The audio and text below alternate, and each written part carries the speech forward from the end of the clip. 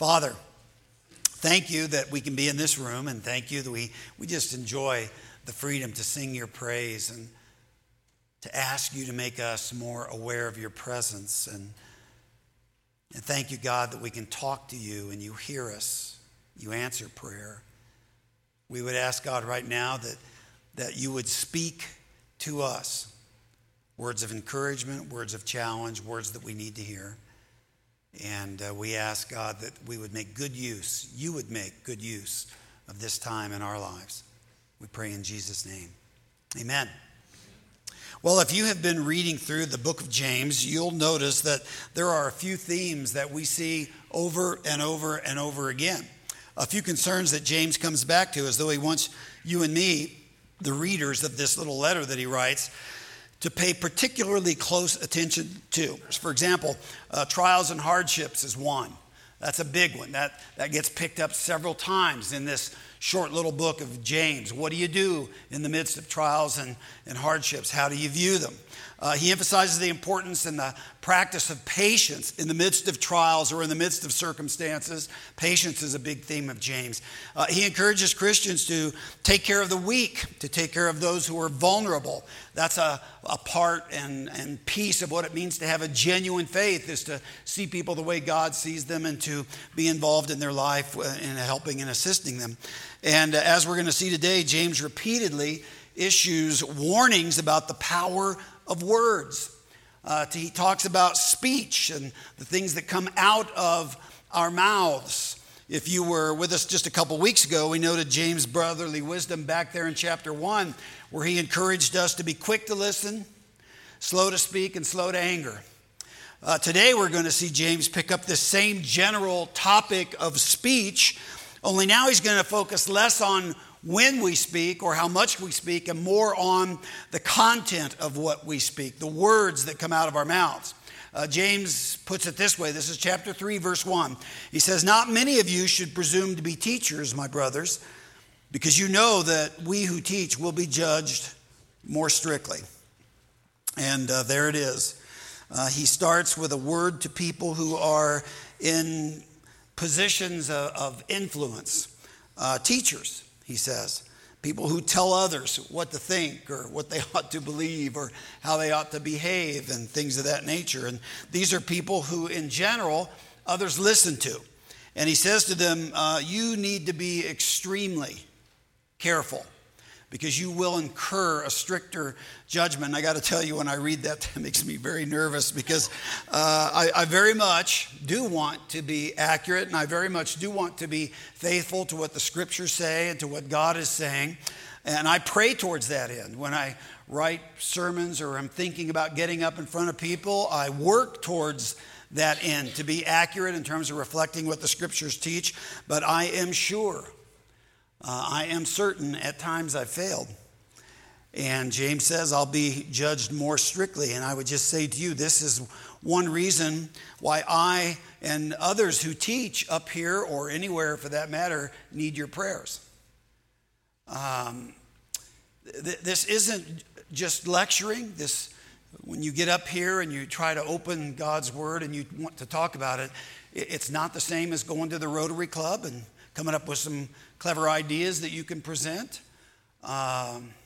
There's actually a stricter judgment going to be incurred for those who speak and claim to be teaching the Word of God. So pray for us that we would be accurate. Pray for us that the words that we read and that we prepare to talk about would impact us deeply, truthfully.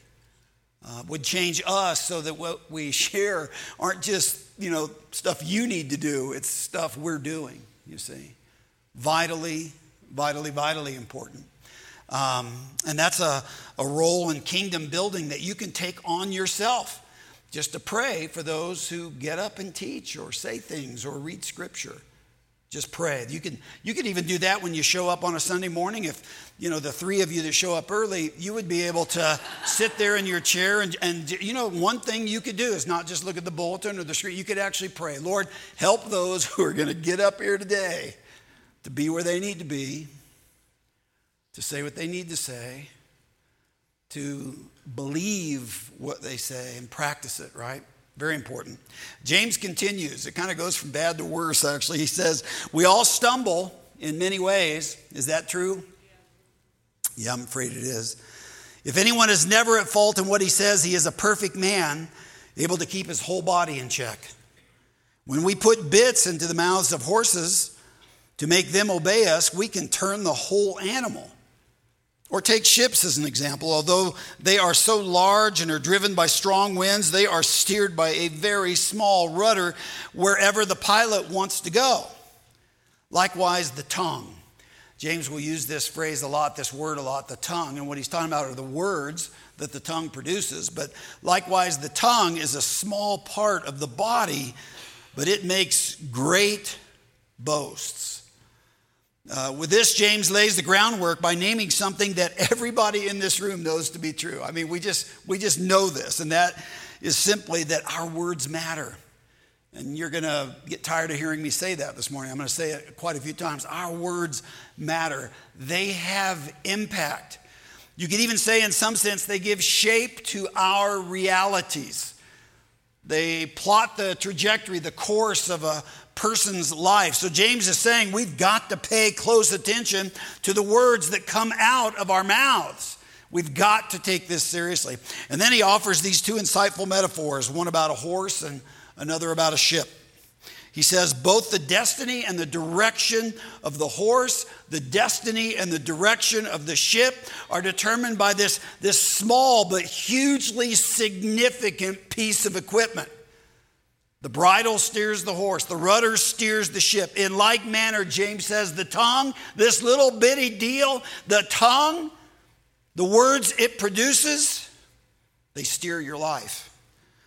A long time ago, a British writer by the name of Giles Brandreth guesstimated that in the average lifetime of personal speak, 860,341,500 words.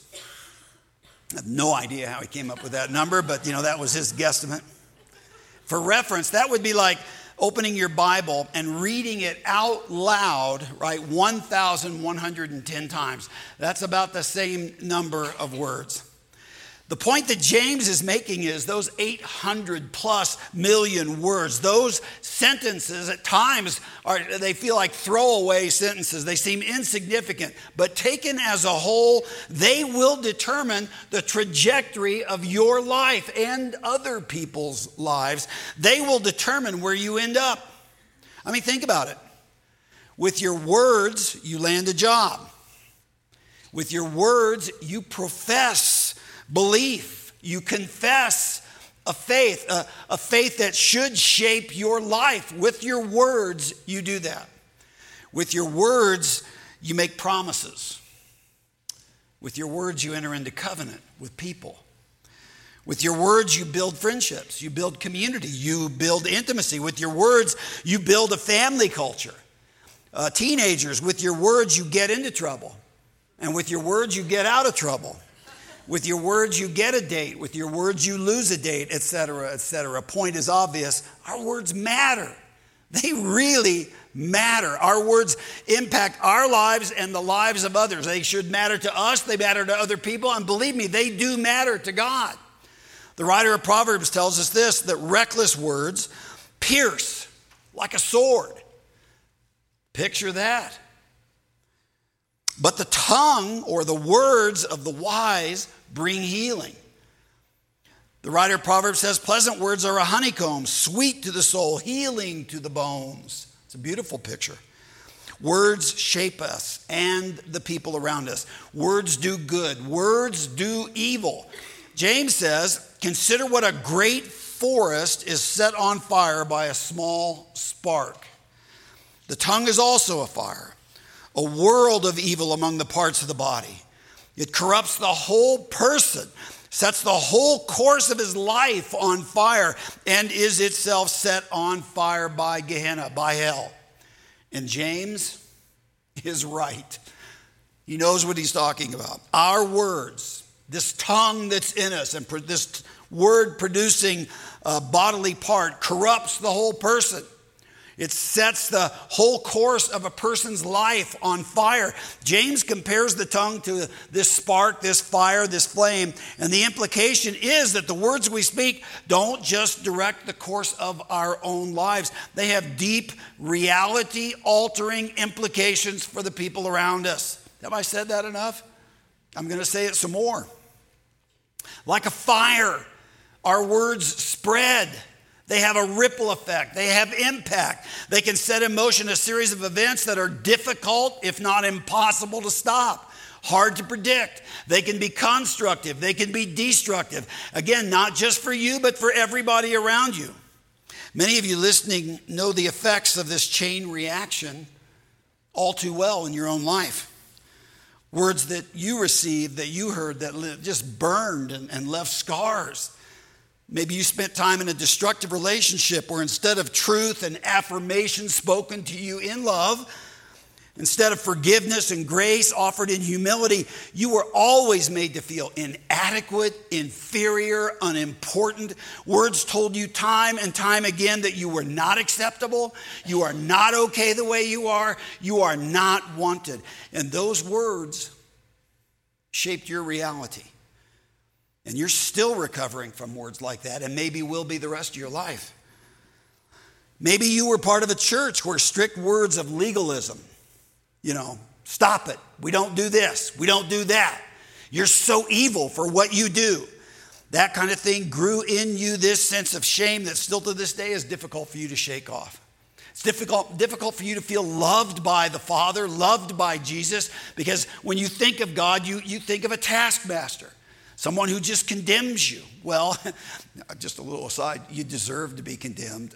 You've done plenty to deserve it. But boy, what a Savior we have, right? We're going to celebrate that in a bit. There's a lady that I read about who had a very difficult time learning to read when she was little, I believe in first grade. And she remembers a time when she was struggling in first grade, and one of her classmates looked at her who was listening to her struggle and called her stupid right to her face. Fast forward now decades later, this woman became a highly recognized first grade teacher. And after 38 years of teaching hundreds of kids to read, she confessed that every time she entertained the idea of teaching a higher grade, like fourth grade, fifth grade, that kind of thing, she would hear that voice of that classmate telling her she was stupid. And so she would never pursue teaching older grades. Those words were a chain reaction in her life with huge implications. A spark that formed, changed, diverted her reality. All of us know about this because, what the writer of Proverbs said is true. Reckless words pierce like a sword. We've all been pierced. And we have all also done our share of piercing. And so the question that James forces us to ask is, what kind of realities are you giving shape to with the words you speak? To your kids, your peers, your coworkers, your friends, your spouse? What kind of reactions are you setting in motion with the words you speak? Now, James continues. He says, all kinds of animals, birds, reptiles, and creatures of the sea are being tamed and have been tamed by man. And this is sobering, but he says, no man can tame the tongue. It is a restless evil, full of deadly poison. With the tongue we praise our Lord and Father, and with it we curse men who have been made in God's likeness. Out of the same mouth come praise and cursing. My brothers, this should not be, he says. What a contrast. James observes that with our words we praise our Father, our Heavenly Father, which is something wonderful. It's actually something life shaping. That's why we do this on a Sunday morning, and we do it every single Sunday morning. Some of you are not aware of that, but we do this every single Sunday morning. We gather in here and we use words to sing and words to pray, and then you listen to words and you do with them whatever you will. But words impact us. They help us remember truths that we need to remember, and that's why we do this. That's why we use a lot of words on Sunday morning. It's good to praise the Father. It gives shape, form, reality to our lives. And with our words, James says, we also curse men. Now, that's interesting. Human beings that God made, God designed, God loves, in spite of their sin. Those human beings, we sometimes slander, we sometimes belittle them. And we can, if they hear us, if they become aware of those words of slander or belittlement, that can actually shape and form their reality. Something they've got to process and now deal with. And that has been the power of words right from the very beginning. In the very first chapter of the Bible, chapter 1, Genesis chapter 1, we see that words have tremendous power. When God speaks, he's not just conveying information, take it or leave it. No, he's creating realities. He's defining reality when he speaks. He's bringing things into existence, and his words are having impact right from the very first moment that we encounter God in Scripture, Genesis chapter 1. In the creation account, we learn all kinds of vitally important things. Each day with that phrase, as the phrase opens up, each day opens up as saying, and God said. He used words. He spoke. During the first 3 days, God speaks into existence day and night, the sky, the land, the sea. And then the next 3 days, days 4 through 6, God speaks and he fills the void of these spaces that he earlier spoke into existence. Night and day, he creates the sun, the moon, the stars to govern the night and day, to fill the night and day. Day 5, he speaks and he fills the sky with birds. And day 6, he speaks and he fills the sea and the land with living creatures, all kinds of wonderful living creatures. And each day, what God speaks into existence is pronounced as good. It's good. And these words tell us something very true about the character and the nature of our God. How he uses words. When God speaks, his words fill voids. When God speaks, he gives identity, true identity. When God speaks, he defines. His words are always truthful. His words are life-giving. They bring good into existence. They bring blessing. That's who God is. That's what his words do. We're told that when God created human beings, that God blessed them and said to them, be fruitful and increase in number, fill the earth, subdue it, rule over the fish of the sea and the birds of the air, and over every living creature that moves on the ground. God is a God who gives shape. He is a God who defines. Here he's actually giving human beings, Adam and Eve and all of their posterity right down to the present. He's giving us a purpose. He's giving us a calling. Rule over and subdue. And do it for the glory of God. It's interesting to me that from the very beginning of Scripture, we see how important speech is. Now, unfortunately, there's another story that unfolds having to do with words in the early chapters of Genesis. The serpent uses words. And the serpent introduces a whole new thing into the system. The serpent uses words to lie. Uses words to deceive, uses words to actually question the goodness, the intentions of God. With words, the serpent convinces the man and the woman to not trust God. His words express a lack of trust. You shouldn't really trust what he tells you. And Adam and Eve choose not to trust, and that is indicated by what they do. They eat of the tree of the knowledge of good and evil, that tree that God told them not to eat of. And they were believing the words of the serpent, not God's word. And I hope, even as I'm saying all these things, I hope the thought's occurring to you, well, we have the word of God. It's called the Bible. What do I do personally with that word? How do I make use of that word in my regular, ongoing relationship with God. I challenge you to be reading the book of James and to read it over and over and over, to digest it, to get familiar with it, because it is a New Testament book of wisdom. I hope some of you are doing that. I guarantee you, if you are doing that, you're having a rich experience with the Word of God as it shapes your thinking, as it challenges your thinking. That's what the Word of God does. It brings us from a place of lies and deception to a place of truth, whether that's about ourselves or about someone else or about a circumstance and a situation. You see, Adam and Eve, going back to the story, they suspected that they would be better off fending for themselves, better off deciding for themselves than listening to God and to God's word. The serpent's words led to the formation of a terrible, catastrophic new reality, a reality of sin and death and evil and brokenness, a broken world. Talk about a chain reaction from words. From the serpent's words come Eve's words to deceive Adam. We don't know what those words were, but it worked, whatever she said. And then Adam uses his words to blame the woman. And unfortunately, this is the pattern. This is the way we have been using our words ever since then. It's both stories. We use our words to praise God, to bless Him, to bless others, and we use our words to curse and to condemn and to blame. It was that way then. It's still that way today. And here in James, James is asking us, he's challenging his readers, which chain reaction will you perpetuate? Which story?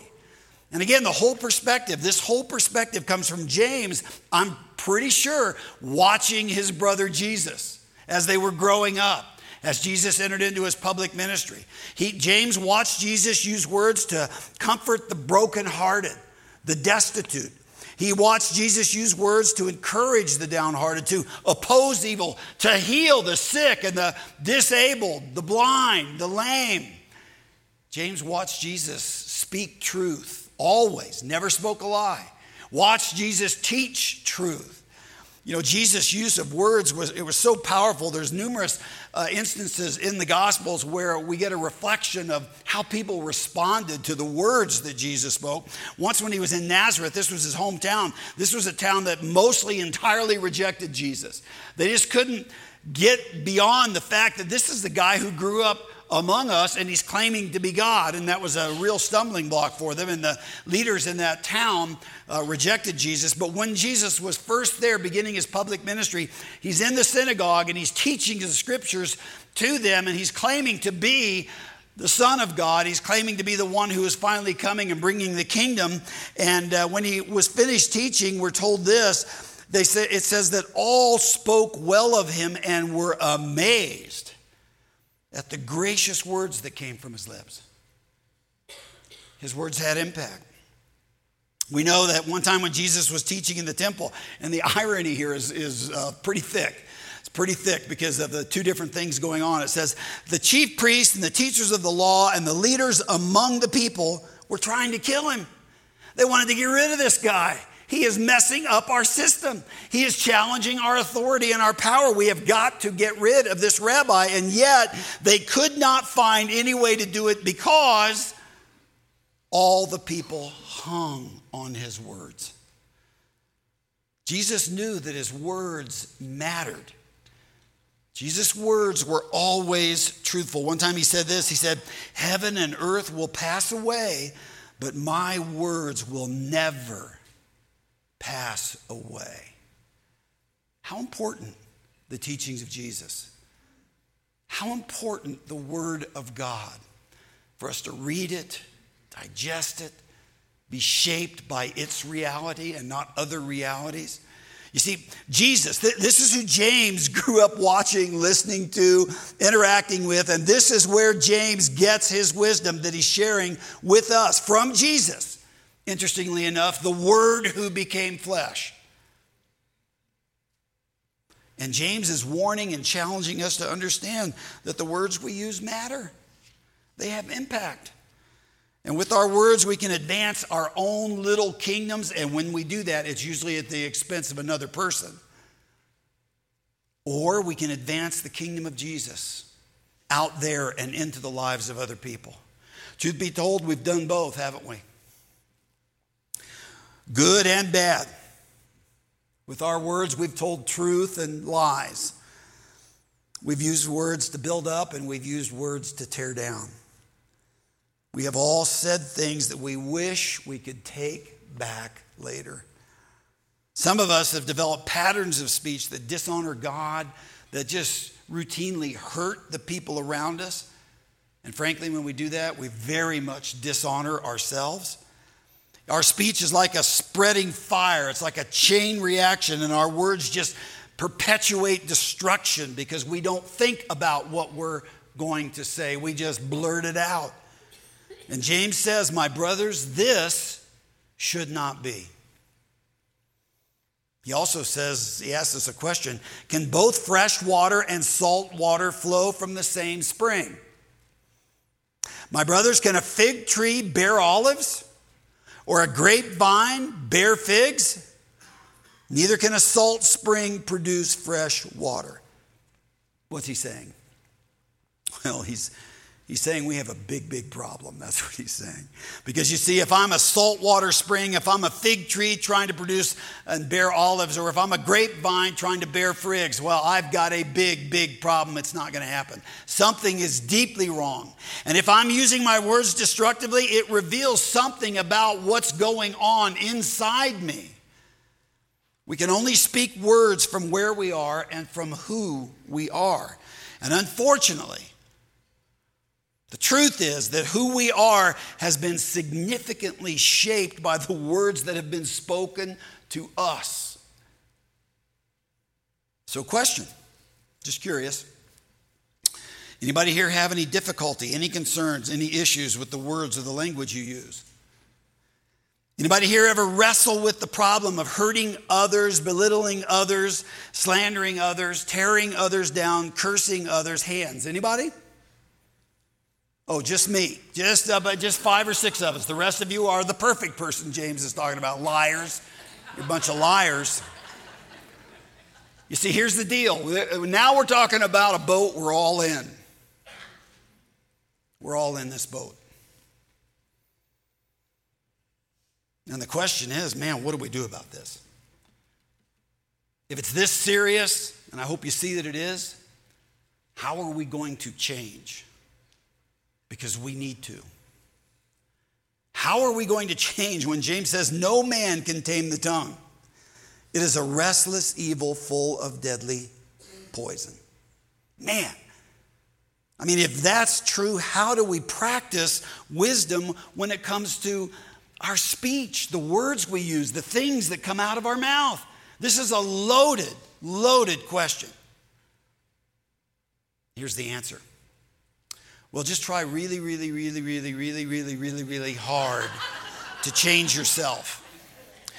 Say to yourself, from now on, I'm just going to use words differently. I will only speak truth and love. I will speak less. I will become an encourager. I will make my speech full of grace and truth, and that's wonderful. That's great. And when you fail at that, because you will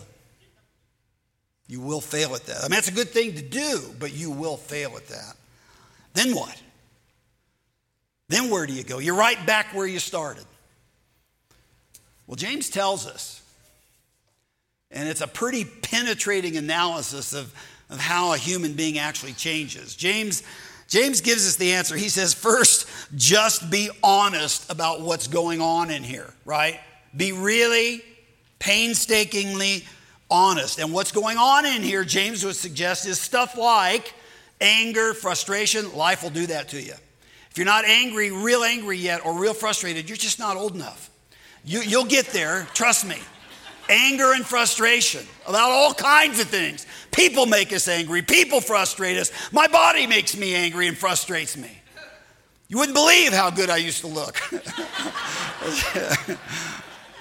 It's angering. It's frustrating. And then there's envy. There's selfish ambition. You know what selfish ambition is? It's I want what I want. I don't care what you want. I want what I want. And you see, this is the stuff that's behind a lot of what we say. This is the stuff stuff that ignites our speech. And James says we have got to own the fact that this stuff is inside us. And that, you see, this stuff inside us is not wisdom from above. That stuff is from the devil. It originated in the garden. It originated with the devil. Adam and Eve bought the lie. We're still buying it today. This is how James puts all this. He says, who is wise and understanding among you? Let him show it by his good life, by deeds done in humility that comes from wisdom. Yes, absolutely. But if you harbor bitter envy and selfish ambition in your hearts, let me just, anybody here not harbor bitter envy and selfish ambition? That's the problem. We all do, in varying degrees and around varying things. He says, do not boast about it or deny the truth. Own the truth, he's saying. Such wisdom, that boasting and that denying, does not come down from heaven, but is earthly, unspiritual, of the devil. The devil will keep you believing stupid things about yourself. I'm better than Holly. You see, stupid things we believe about ourselves. That's not wisdom from above. Such wisdom does not come down from heaven, but is earthly, it's unspiritual, it's of the devil. For where you have envy and selfish ambition, there you find disorder and every evil practice. Well, that, my friends, that's the ugly, sinful stuff in us. That is wisdom from the devil. And so James is saying, look, if any change is going to happen, if you're going to control the tongue, which no man can control, you've got to own the truth. And the truth is that there's broken, sinful, ugly stuff inside you that drives a lot of what you say. That's the first thing. Is that a happy thought? Here's the second thing. And this is going to shock you. Turn to Jesus. Where else would James tell us to turn? Remember, Jesus is his brother. Jesus is the one he's been watching. Jesus is the one he's come to believe is indeed, in fact, God. And he says, turn to Jesus. It's this table in front of us, in fact.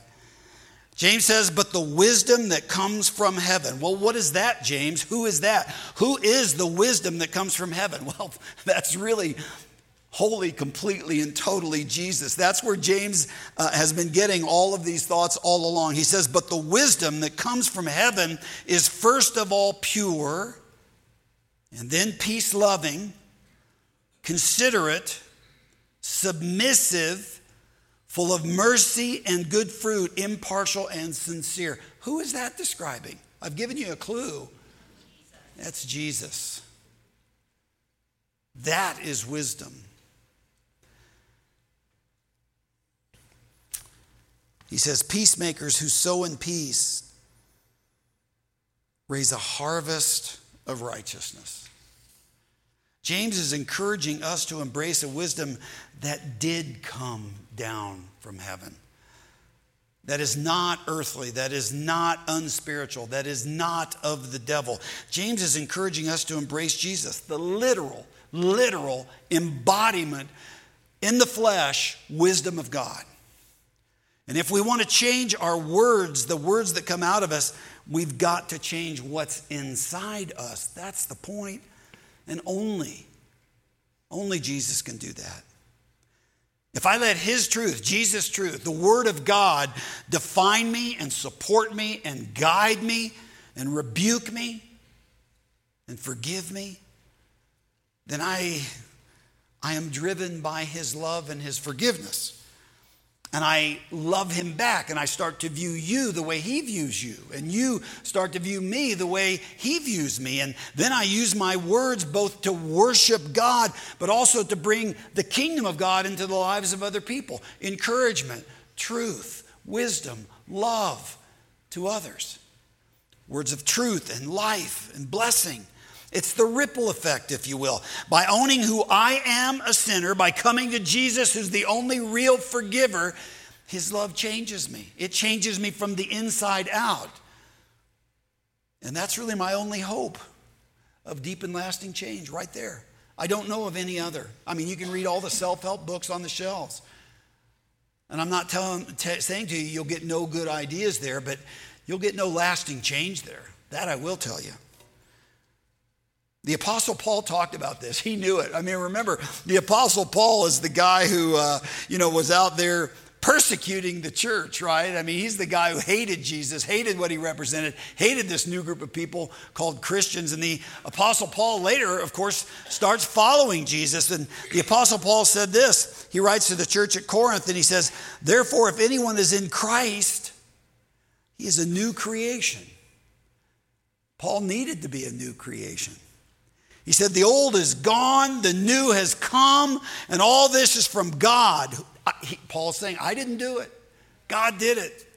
"Who reconciled us to himself through Christ and gave us the ministry of reconciliation." That phrase there, ministry of reconciliation, is the same as being a peacemaker, and because you're a peacemaker, having a harvest of righteousness. Notice we don't have a ministry of reconciliation until we have been reconciled. Reconciled to God through Jesus. And that is what a disciple of Jesus, a follower of Jesus, actually is. We are, in fact, a reconciler. We are, in fact, people who reap a harvest of righteousness. You see, because Jesus loves us, reconciled us to God, we are inwardly changing, and we embrace the wisdom that's from above, not from the devil. And so if you want to control your tongue, if you want to control your words, there has to be inner transformation. Fig trees don't bear olives, nor do grapevines bear figs. Old cells will repeat the same old words. Condemning words, hurtful patterns, words that leave scars. If you want to control not just how much you speak, but also what you say when you speak, you need to become a new creature created in Christ Jesus. And you can do that very easily. You can do that by giving your life to Jesus Christ and saying, I need you to guide me, Jesus. I need you to love me. I need you to forgive my sins. I need you to remake me from the inside out. What's interesting to me is that we've been given a meal by Jesus that reminds us of everything we're talking about this morning.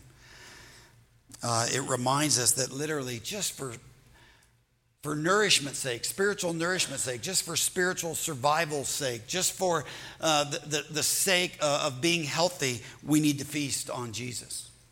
We're going nowhere without Jesus. So your faith, your proclamation of your faith, the words that you use to say, Jesus, I believe in you, I follow you, those words are what begins the transformation within. That vitally important transformation, that the ripple effect is it even affects how we speak. It even changes that poisonous tongue that we use. But it all begins here. It all begins in understanding that Jesus' body was broken for you. Jesus said, "This is my body, broken for you. Do this in remembrance of me." In the same way, he said, "This cup is the new covenant in my blood, which is shed for many for the remission of sins." And Jesus invites you to come to the table that he hosts. But the only right way to come to this table is in surrender. It's in faith. It's saying, Jesus, I need you. I need you to save me. I need you to change me. I need you to stop the destructive patterns that I put in motion and bring redemptive, reconciling patterns into place to replace it. So we invite you to partake of this meal with us, but to do so only if you have faith in Jesus.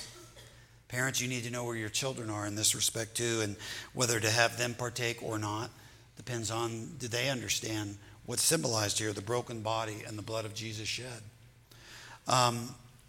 We'll be passing out the trays in a moment to you, and when you receive the tray, you will just pass it to your neighbor as it comes by, and if you're comfortable, you can say to them, the body of Jesus broken for you, or you can say the blood of Jesus shed for you. We're going to ask everybody to hold each element until we can partake together. So I'm going to pray, and those who are going to serve us will come forward as I pray. Let's pray together.